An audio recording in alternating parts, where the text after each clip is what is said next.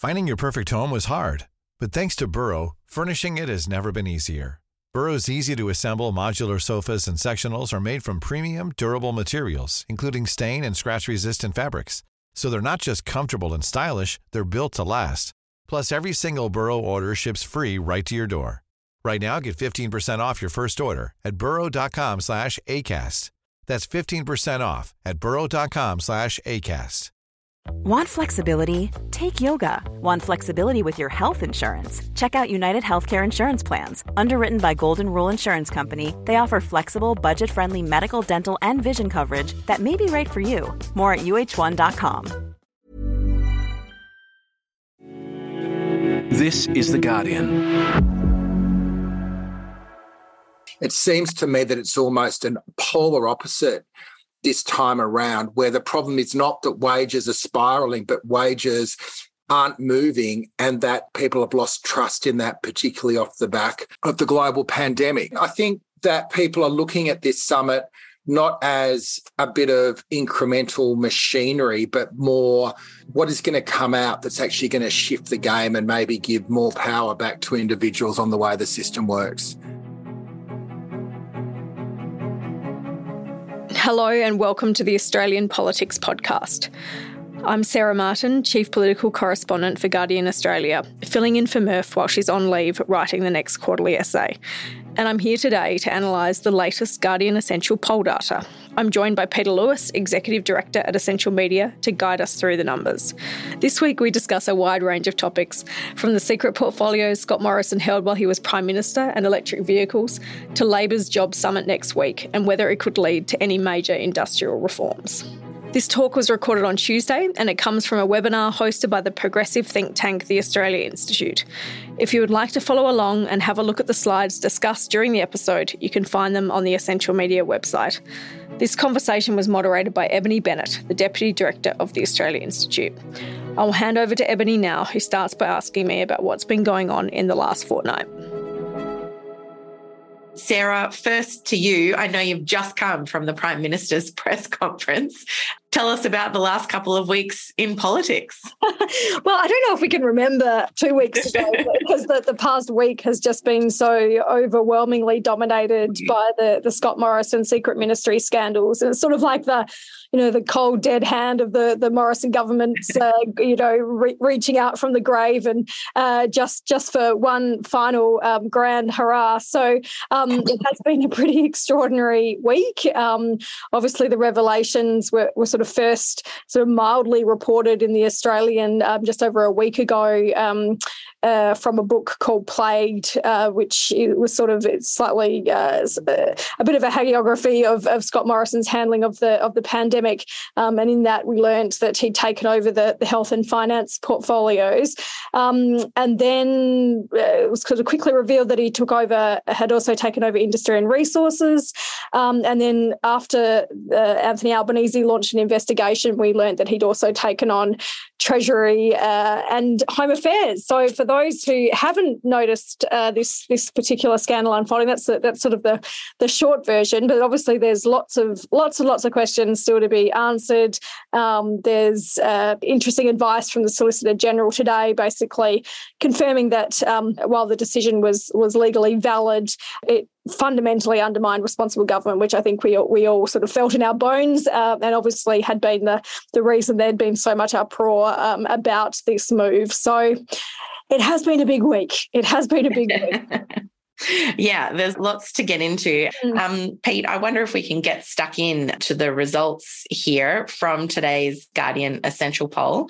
And apologies, we almost did a recall of our poll so that we could find out what people thought about the former Prime Minister, but we were already in the field. What we did have was kind of a different approach to testing leadership. So normally we ask around whether people approve or disapprove of the job individuals are doing as, Prime Minister or opposition leader. What we thought would be also interesting is just to get a general level of favourability. So this is not connected to doing their job. This is just sort of trying to get a sense of the vibe of some of our leaders. And we've put a few of them in the field, and it's interesting. So we're asking people to rate from 0 to 10 how they feel about our elected leaders. And these are the results. We've clustered them in kind of positive in the 7 to 10, neutral 4 to 6, and negative 0 to 3. And you can see here that, our Prime Minister, when he's not knocking back beers at gangs of youths, is seen as a net positive. 43% are sort of in that 7 to 10 range, another 28% in the mid-range, just a quarter of people not really warming. You can kind of see some differences there. If you're listening to on the pod and you can't see the screen, Peter Dutton, as opposed to Anthony Albanese, in that 7 to 10 just has 26% of people that warm to the Dutton vibe, 34% in the 0 to 3 there.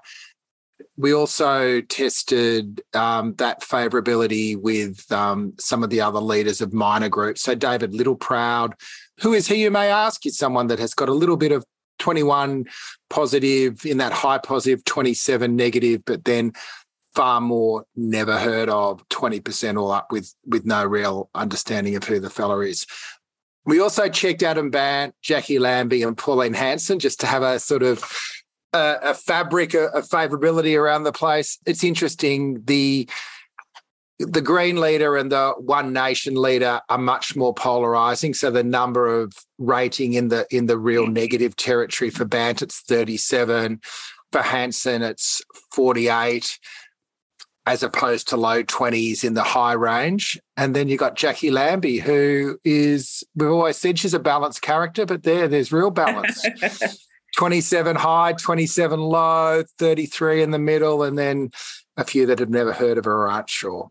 What does that tell us? It tells us that the mainstream leaders actually have a stronger base, that the leaders of parties on the edges by nature more polarising, hardly surprising.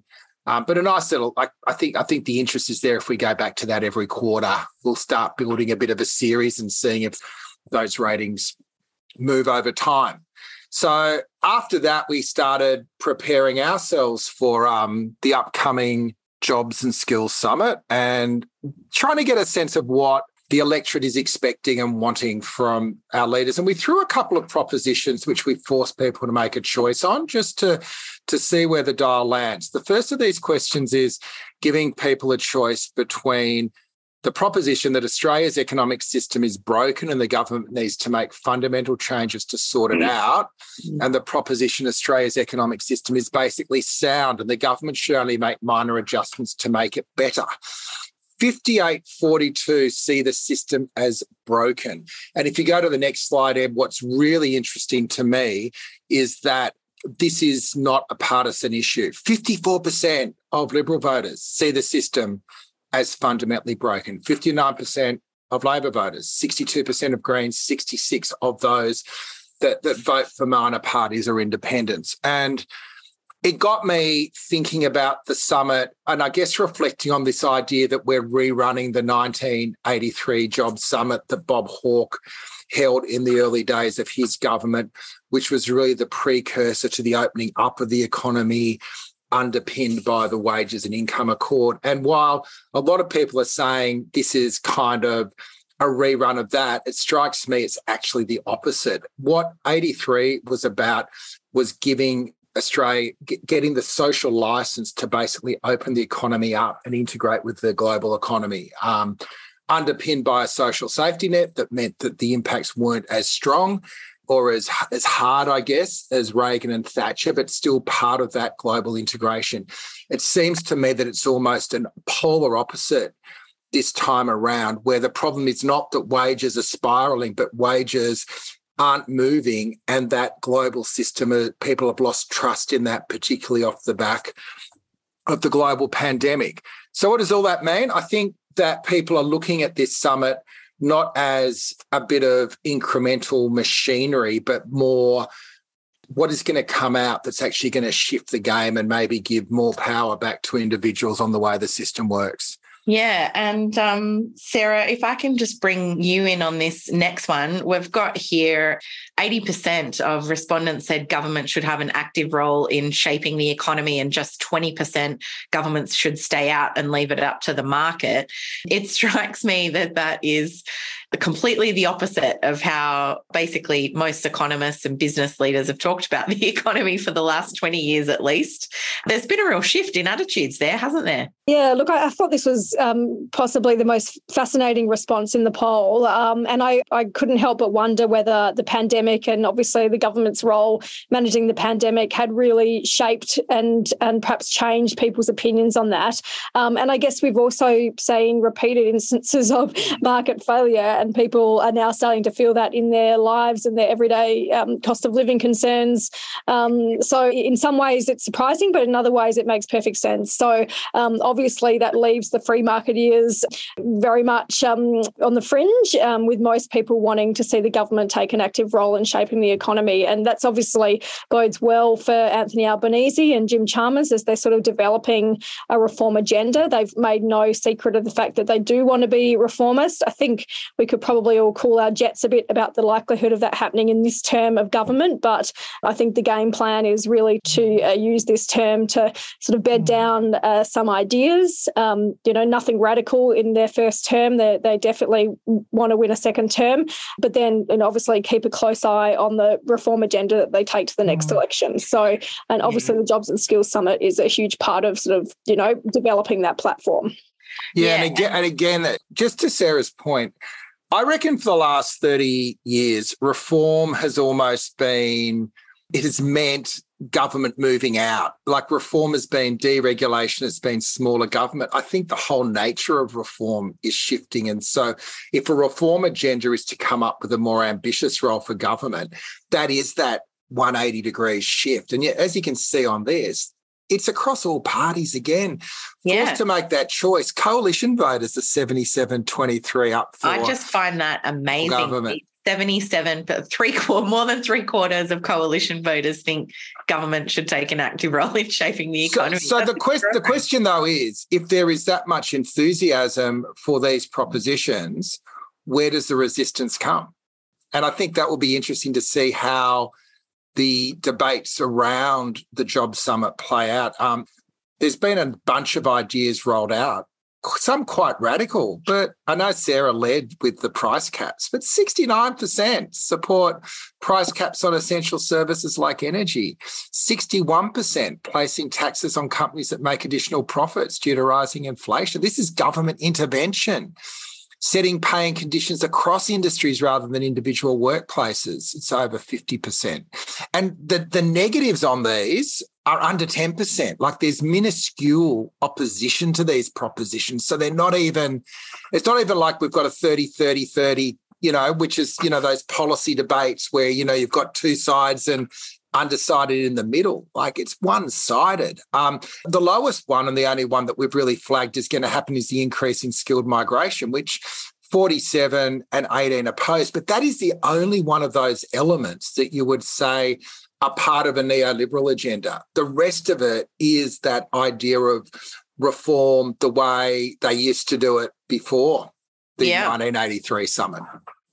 And if we can just come to the last one here, attitudes to groups' views of the economy. Why did you ask about this one, Pete? I was just interested in who'd have a credible voice at the summit. I'm interested how strong small business is seen as being to act in the best interest. So we asked, to what extent do you agree or disagree that the following groups' views of the Australian economy align with your best interests?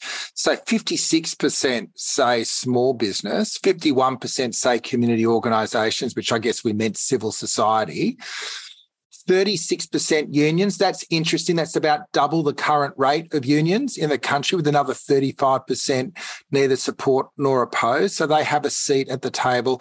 And the lowest is big business, but no one ever likes big business, right? But and where you can see the attacks against any sort of government intervention agenda coming is from that group that's got the least amount of social capital, big business, I would imagine. Yeah. I want to come back now to you, Sarah. Obviously, there's a lot to unpack in all of that. And the government, I think, has been really making an effort to kind of manage expectations about what's going to come out around the Jobs Summit. I think the Prime Minister was pointing out, you don't solve a massive skills or jobs crisis, after 1 day or 2 days of a summit. But there is a huge expectation here that people are happy for the government to intervene. They're wanting to see reforms and to make the economy work better. How well is that expectation management going, do you think? And is it shaping up to be a good summit for the Albanese government? Well, the Prime Minister has already made the point that he thinks it's a good summit before it's even begun, because obviously people are talking about this and it's really focused the minds of the community and businesses and industry and unions. Look, I think he's sort of talked down the prospect of another grand accord, sort of suggested that it's not a hawk redux. That was the situation at the time, and decisions were made that suited the economic times in the 80s. So he's sort of, I guess, put a bit of cold water on the idea that there's going to be some grand bargain that comes out of this summit. We know that obviously the refrain we're hearing from every single industry group at the moment is that workforce challenges are a huge issue. So there is going to be something on skilled migration. I think there's no doubt about that. And the government has made it pretty clear that they're looking at increasing the intake over the next few years. We sort of have a situation where numbers haven't returned to pre-pandemic levels, but there's also, obviously limits to that and what that can actually solve. And of course, there are concerns about how that might play into wage growth. So there's going to be a lot of views aired. There's only 100 people attending the summit, and obviously that guest list has been kept pretty tight for a reason. I think, there's also the possibility that there could be a bit of a breakaway accord sort of between the BCA and the ACTU, which is obviously there's mixed views about whether or not that would be a good thing or not. You can expect to hear discussion about industry level bargaining, and then, of course, many of the things that the poll asked about. So it's a big agenda in terms of outcomes. That you're right, the Prime Minister has said, we're not going to fix it after 2 days of summiting, but certainly it gives them a good base from which to build, some policy decisions that they'll take and I expect will be sort of finalised and announced in the October budget. And Pete, whatever comes out of this, as the polling shows, it seems like an enormous appetite and support from the public to back some interventions here to make things work better. There is an appetite for ambition that I'm picking up in these numbers. I'm not quite old enough to remember the 83 summit. I was still in high school, but maybe some of the people that are joining us in chat would have been closer to it at the time. But I think the other thing looking back at that I find interesting is that it wasn't that all the big decisions on opening the economy were made in that 2-day summit, but the sense of that partnership between the different parts of the economy was forged at the summit, and that enabled the broader reform program that rolled out through the 80s and into the 90s and delivered the social wage and also stabilised the economy. So, of course, you can't summit your way to an economic reform agenda in 2 days, and there are serious self-imposed guardrails the government placed on themselves in order to get into power as well. So there are a number of design constraints. But I do think that if we remember, the one promise that the Prime Minister did make was to make the economy work for people. And I think even if we got to the point where the summit was looking at the economic challenges through the eyes of workers rather than through the broader system, it will be a really important step forward. And then, of course, you've got workers in key areas, you've got the caring economy workforce, you've got the disability workforce, Indigenous workforce. But if you look at those as people rather than as widgets in a system, I think it will open the way for a really important reform agenda over hopefully not just one term, but a number of terms of Labor government. Yeah, but Sarah, coming back to you, I do think that role of summits like the Jobs Summit, like the Revenue Summit, in the lead up to the budget, really just opening up this economic debate, which for so long I feel like has excluded the public to a certain extent, really focusing quite narrowly on whatever the Business Council of Australia thought was valuable. Now we've got kind of unions coming to the table. Civil society feels like it's back in that conversation. It feels like we might get some different results here because there might be some more diverse people around the table. Does that seem like the approach to you, that the government is kind of inviting more people into the conversation? Oh, absolutely. I think very much the message that we're getting from the New Albanese government is they are in a listening phase, and that everyone is invited to put their views forward at this stage. And, that's obviously very different to what we had under the Morrison government and the preceding coalition governments, in that you're right, they had very sort of narrow interests in their ear. There were a lot of community groups who felt that they struggled to be heard. Obviously, the unions didn't, struggled to get a look in as well. So I think there is a view that the government is hearing from everyone. Albanese has made it pretty clear he wants to be a consensus type of leader. I don't think he's going to suddenly turn around and piss off the BCA or the big employer groups. He's not that kind of leader, I don't think. So he will be looking for areas of consensus to come out of this. I think it's also fair to say that he's made it pretty clear that he's not intending to ruffle any feathers anytime soon. He's in a good position in the polls, as we know, when he's been asked about major reforms, things like super profit tax, things like winding back the stage 3 tax cuts. He's been very clear that he's not for turning on any of those big picture things at this point, whether or not that changes after the summit. And I think it's pretty clear that he's sort of treading softly. And, I don't think we're going to get any sort of major dramatic reform, but I think we are going to at least have the government listening to a range of stakeholders, and I'm sorry to use that word. Yeah. Sarah, I want to come now to integrity, I guess, because of the 5 secret ministerial appointments, kind of a hot topic. The opposition is obviously trying to downplay the seriousness of it and kind of say this whole reaction's a bit overblown. But the finding that it has seriously undermined the principles of good governance is not a small finding. And I think it's very valid to look at this and be like, well, we have to prevent something like this from ever happening again. What are we expecting out of the Solicitor General's advice today, and then a potential, investigation or committee through Parliament looking into this a bit more? So what Anthony Albanese has said today is that in addition to the Solicitor General's advice that he has received and now reviewed, is that they're going to establish another inquiry which will really sort of thrash out some of those questions, and also come to the question of what loopholes need to be closed, and that will provide, obviously, Parliament a basis on which to act to ensure that this can't happen again. And obviously this was not illegal. It was a constitutionally valid thing to do. It just was without precedent and obviously went against matters of convention. So it's obviously, this is just one sort of step in the process. In terms of consequences for Morrison, that's obviously still the issue that we have, and that there's no sort of clear pathway to sort of hold him to account for these decisions. Obviously, there's the prospect of him being referred to the Privileges Committee. There's the prospect of him facing a censure motion in Parliament. The problem with the Privileges Committee referral is that notifying Parliament of the ministerial changes is, again, it's a courtesy, it's a convention, it's not a requirement of the Parliament.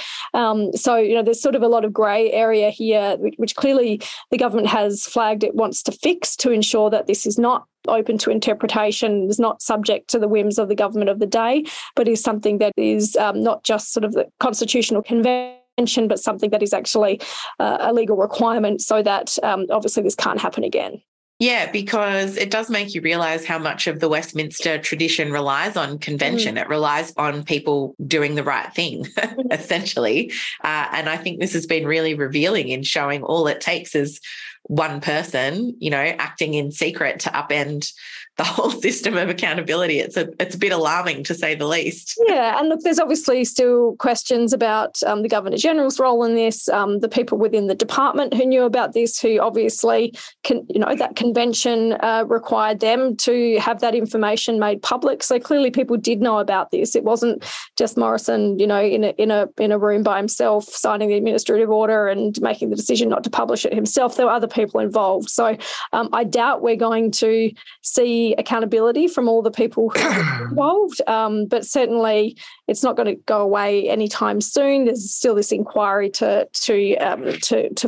come, and also obviously what action the Parliament may take in terms of trying to at least reprimand Scott Morrison. Yeah, because this idea that it wasn't illegal, I find to be just appalling. The idea that that's the bar that we have to clear is so low.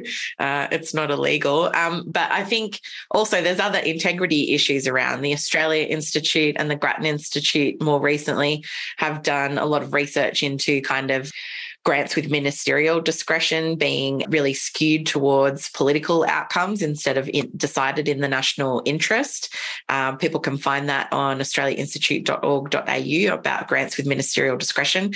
Lots of money going to coalition seats, not so much outside of that. Political appointments to the AAT. And Sarah, obviously, we've got expecting draft legislation for a federal ICAC to come in soon. But again, with this stuff and corruption in general, it's not necessarily illegal, is it? So it's not clear that this kind of stuff would end up with a federal ICAC that's supposed to be looking into kind of serious and systemic corruption. So like a lot of places for integrity to go, and a lot of, I suspect, members of the Parliament very interested in keeping these issues front and centre. Yeah, absolutely. And it is those grey areas that you talk about, which is going to be very interesting to see how the bill that is being prepared by the Attorney General, Mark Dreyfus, will address some of that. I mean, they've obviously suggested that they want port barrelling to potentially be under its remit, but how they actually do that and still allow themselves to port barrel when they want is going to be very intriguing to watch. Yeah, absolutely. I can see that we've got more than 660 people on the line with us. Thank you so much for joining us today. We're going to go pretty soon to questions from the audience. The first one that I've got here is from John Knox, and he says, as reported on ABCRN this morning, with 90% of our fuel supplies potentially impacted by issues in the South China Sea, would it be a good idea to seriously push the uptake of electric vehicles to provide energy security and stop pumping big dollars to the fossil fuel majors? Sarah, we had that big EV summit just on Friday, and I believe an announcement on fuel efficiency standards there. Yes, that's right. So it is certainly on the government's agenda. We know, so basically what Chris Bowen announced last week is that they'll be releasing a discussion paper about the National Electric Vehicle Strategy and how that's going to work, and also obviously looking at the issue of fuel efficiency standards. So this is something that Australia has been lagging on for some time. We know that we've sort of been a dumping ground for cars that wouldn't meet the efficiency standards of other countries. So this is something that I think the government is playing a bit of catch up on. In terms of, the point about our fuel security, that's also something that's on the government's agenda as well. But yes, certainly something that the government's determined to do something about after it's sort of been, raised as a concern, but not much happening in that space for some time. Yeah, and Pete, fuel security is kind of one issue, but obviously we've got all those cost of living pressures with the price of petrol going up a lot. It seems to me like that's an issue that's got a lot of legs because it reaches out on a whole lot of different fronts for people. Yeah, and a whole lot of challenges for the government. The long-term answer is clearly, as the questioner put it, energy self-sufficiency and cars running off a renewable grid. Terrific. In the meantime, you've got the fuel excise that's taking a little bit of heat out of the cost, and that's due to be lifted in the next few months. You've got shortages, not just of gas, but, other fuel sources as well. And we've basically got to the questions that we were asking earlier, an over-reliance on a global economy where the supply chains have become brittle, not just through the pandemic, but particularly through the pandemic and the geopolitical circumstances. And now we go, well, where's our interest being looked after? And the 40 years of economic reform has made us intra-reliant on a world that's becoming increasingly unreliable. So a couple of questions here, Sarah, following up on the secret ministerial appointments. One asking about the Governor-General and has his role been compromised? Can you tell us what you know about that? Are there serious people kind of calling for his resignation, or is there a view that the responsibility really lies with the former Prime Minister? No, I mean, I guess like all the constitutional experts are saying there aren't really sort of questions for the Governor-General here. He sort of followed what he was supposed to do. He signs off on these portfolio allocations routinely for things like when people go on leave, or if there's a minister who has a conflict of interest, say, and another minister has to take over their portfolios, even just particular legislation from within that portfolio. The Office of the Governor-General has made it very clear that that decision was up to the government. Several days of these stories been reported. The Office of the Governor-General issued a further statement saying they had no reason to doubt that the portfolio allocations would be made public because they assumed it was happening as a matter of course. Now, obviously, there's a sort of internal process that takes place with that involves the Department of Prime Minister and Cabinet. Scott Morrison wasn't going down to Government House and sitting in a chair and putting his hand over a Bible and being sworn in the traditional way. So I guess the issue is whether there was not a sort of lack of curiosity on the part of the Governor-General as to why this was happening in a way that certainly did not seem to meet with convention. We don't know yet whether he sought any further advice about that. I guess we accept the argument that in 2020, when those portfolios were first taken over, that perhaps at the time, obviously early in the pandemic, perhaps the Governor-General just thought it was a matter of routine and was going to be published in the normal course of events. But then obviously in 2021, when Morrison also took on Treasury and Home Affairs, I think that raises more questions about the process and why at that point the Governor-General didn't seek further legal advice about whether or not that should be made public, or if he'd noticed that it hadn't been made public in previous instances, if he was just sort of signing these off and sending them back to the department, had he not noticed that they weren't made public. I mean, that's sort of something we don't know the answer to at this point, but maybe this further inquiry will get to the bottom of that. Yeah, and just sticking with this issue for a minute, what about the lack of curiosity from the former Deputy Prime Minister, who kind of was made aware of this? And on Insiders, I was kind of shocked, maybe isn't the right word at this point, but had more or less made the calculation, a completely political calculation, that he was going to put the interest of the Nationals and their additional ministerial positions that he had managed to negotiate over digging down into this issue when it came to his attention. Did you find that a bit extraordinary, to be honest? Well, I mean, in some ways, I don't think in anything that Barnaby Joyce says or does, you tend to have a high bar for what is extraordinary. The Joyce bar of extraordinary is something else. But yeah, look, obviously at the time, further questions should have been asked. I think it got sort of tied up in all the hullabaloo over net zero negotiations and the goings on between the Liberals and the Nationals at the time.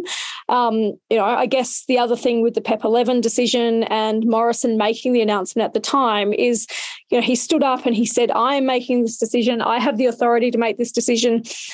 People assumed, and journalists included, those who are paying attention to the PEP 11 thing, which is obviously very, very much a local focus for people in those seats, but wasn't really sort of on the national agenda.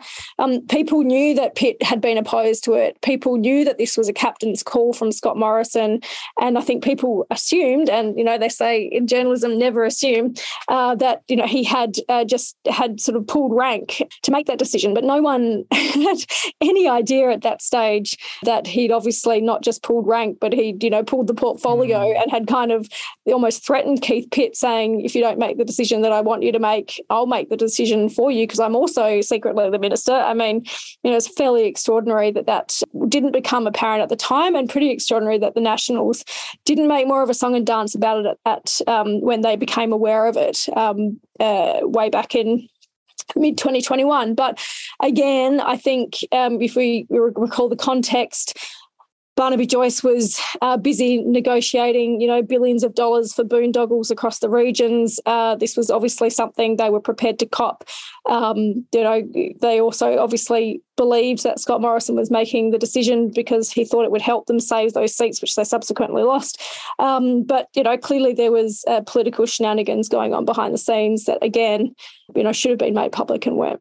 There's this common theme across it all that it's almost been staring in plain sight that there was this huge encroachment on the power of the Prime Minister. I'm just blown away that our friends at News Limited, who had the scoop of the year, thought it was a positive and kind of downplayed it, which I'm sure they've got some justification for it, but I can't see it. But there's a few comments in the chat sort of thinking about the role of the GG and the case for a republic, and whether what we expected the GG to do in a situation like this where it is such a purely ceremonial role, and if there was a role that had some form of more legitimacy or authority to be acting on our behalf, whether it would have played out any differently. I don't know, I've got an answer, I just got a question. And the idea, Sarah, which I think came out in the Prime Minister's press conference where he's kind of defending all of this stuff, he was more like, well, I said publicly I made the decision, and it was, the stupid press gallery who didn't say, did you make that decision as the minister? I found that to be quite a... that was just a justification to me as well. It was sort of emphasising that he'd made the decision, but not telling the public or the parliament that he made the decision as the relevant minister at the time. Exactly. I think it's just extraordinary. It was great seeing him trotting out the latest hits again at that press conference. It was like watching a Pixies concert doing their best album, right? Look, it was sort of... the thing with this is it's so on brand. Like everything about this is so Scott Morrison. Like it's Scott Morrison, like condensed. It's like the essence of Scott Morrison. The genre. Yeah, it's like, we should have seen it coming because it's very much him. But yeah, just back to your point, Eb, about, stupid media who, should have been aware of the intricacies of the Offshore Petroleum and Greenhouse Gas Storage Act 2006, which I just had to quickly Google so I remembered the name of it. It was sort of who is following closely who the joint decision maker is under that act, and but yes, Scott Morrison would never take responsibility for something, and that press conference was just absolutely true to type. Yeah. Sarah, I've got another question here from Robin Thurston that says, are there any potential long-term ramifications between the Liberals and the Nationals after the portfolio takeover? We have seen that Karen Andrews, a Liberal minister, had called for his resignation. A lot of other colleagues really hadn't gone that far. But yeah, at the end of the day, it was Keith Pitt who was usurped, essentially. We know that there's an agreement. I think one of the other Nationals was talking about this being a breach of that agreement. Do you think that's going to have any long-term implications for that partnership? Look, it may just degrade the trust further between the two parties, which is is not high at the best of times. Obviously, the calculations for ministries in a coalition government are just based on crude arithmetic, and based on how many members of the Nationals are in the coalition party room, that determines how many spots they get on the front bench. So I don't think so, but obviously you would expect the Nationals to be going in as suspicious as ever with the Liberals' intentions, and they'll use this, I'm sure, to ensure that whatever they are able to extract in the next coalition agreement, whenever that may be, if it's, who knows what the Parliament will look like if we're ever in that situation, at least I don't see it happening in the short term. term, but it really depends on the numbers. I mean, the Nationals obviously did a lot better than the Liberals at the last election, and the Liberals' numbers were quite diminished in the party room now. So in terms of long-term ramifications, I don't think so. But perhaps just, as I said, increases the level of distrust between the two. Yeah. Another question here is from Sophia McGrain, and she asks what effect the Morrison government's brief flirtation with lefty economic intervention during early COVID might have had on the shift in public opinion, which I think you kind of referenced, Sarah. But Pete, we had free childcare for a period of time. We had a wage subsidy scheme that the unions had pushed super hard for in JobKeeper. We doubled the unemployment benefit and lifted tens of thousands of people out of poverty overnight, after which we then plunged them back way below the poverty line. But there were some serious interventions there.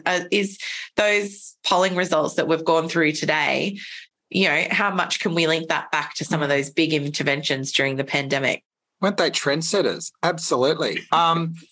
And it was interesting that when it was no longer an academic argument, but there was a real crisis, government needed to do the things that people want government to do all the time. And I think the other interesting thing to reflect on was that was the moment where the public was behind Morrison, and then there was this rush to snap back to normal, and normal meant government staying out of the way, letting the market rear, building up the fossil fuel sector, all that stuff again. What we're seeing here is that people are saying, no, we don't want to go back to the way things were. And in fact, I sort of read it more fundamentally that I think if you look around the world, the crisis is in many ways continuing. It's not like the pandemic's over, and it's not like budgets are repaired, and it's not like trust has been restored in our institutions. And that moment where we thought government was doing the job, why shouldn't people expect that to be the normal? The problem, of course, is, as we said earlier, without a secure base to fund that, it does become a little bit performative. Again, this is why I say if this process is managed well, not to summit our way to a solution, but to get the settings right for the next term or two in power, with people trusting government to not just depart from their lives, but fill the needs. I think there's real positivity. And, if Morrison wants to claim a bit of credit for that, good luck to him. Yeah, because Sarah, again, the calculation there being a political one, on the one hand, they're not wanting to break an election promise. And as Pete said, they weren't the architect of the stage 3 income tax cuts.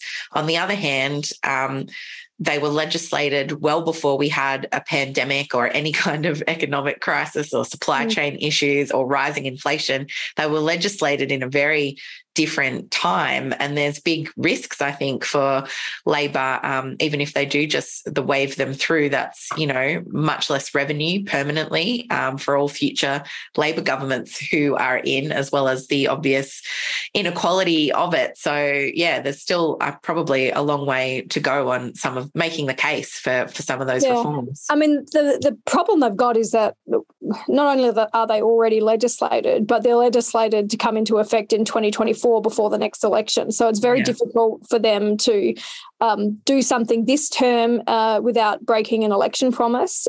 But going to the next election, promising to wind something back that's already in place is even more difficult. So how are you going to put taxes back up again? Yeah, that would just be a gift to the opposition. People wouldn't concern themselves with the nuance or the detail. It would just be, Labor's going to, put their hand. Well, the only way through would be to do a John Howard and seek a mandate and delay it for a year. That's the only way through. Yeah. Yes. It'd be potentially try delaying it, but they're due to come into effect in 2024. So, how the timing of that is tricky. I suspect what they will do instead is allow them to happen, and then they'll come up with some way to sort of claw back some of that revenue through other means and take that to the next election. That's it for today. Thank you all for listening to our recording of our live show, Pole Position, hosted by the Australia Institute. You can take a look at the slides discussed during the webinar on the Essential Media website. Thank you to the Guardian Australia audio team for helping getting this together.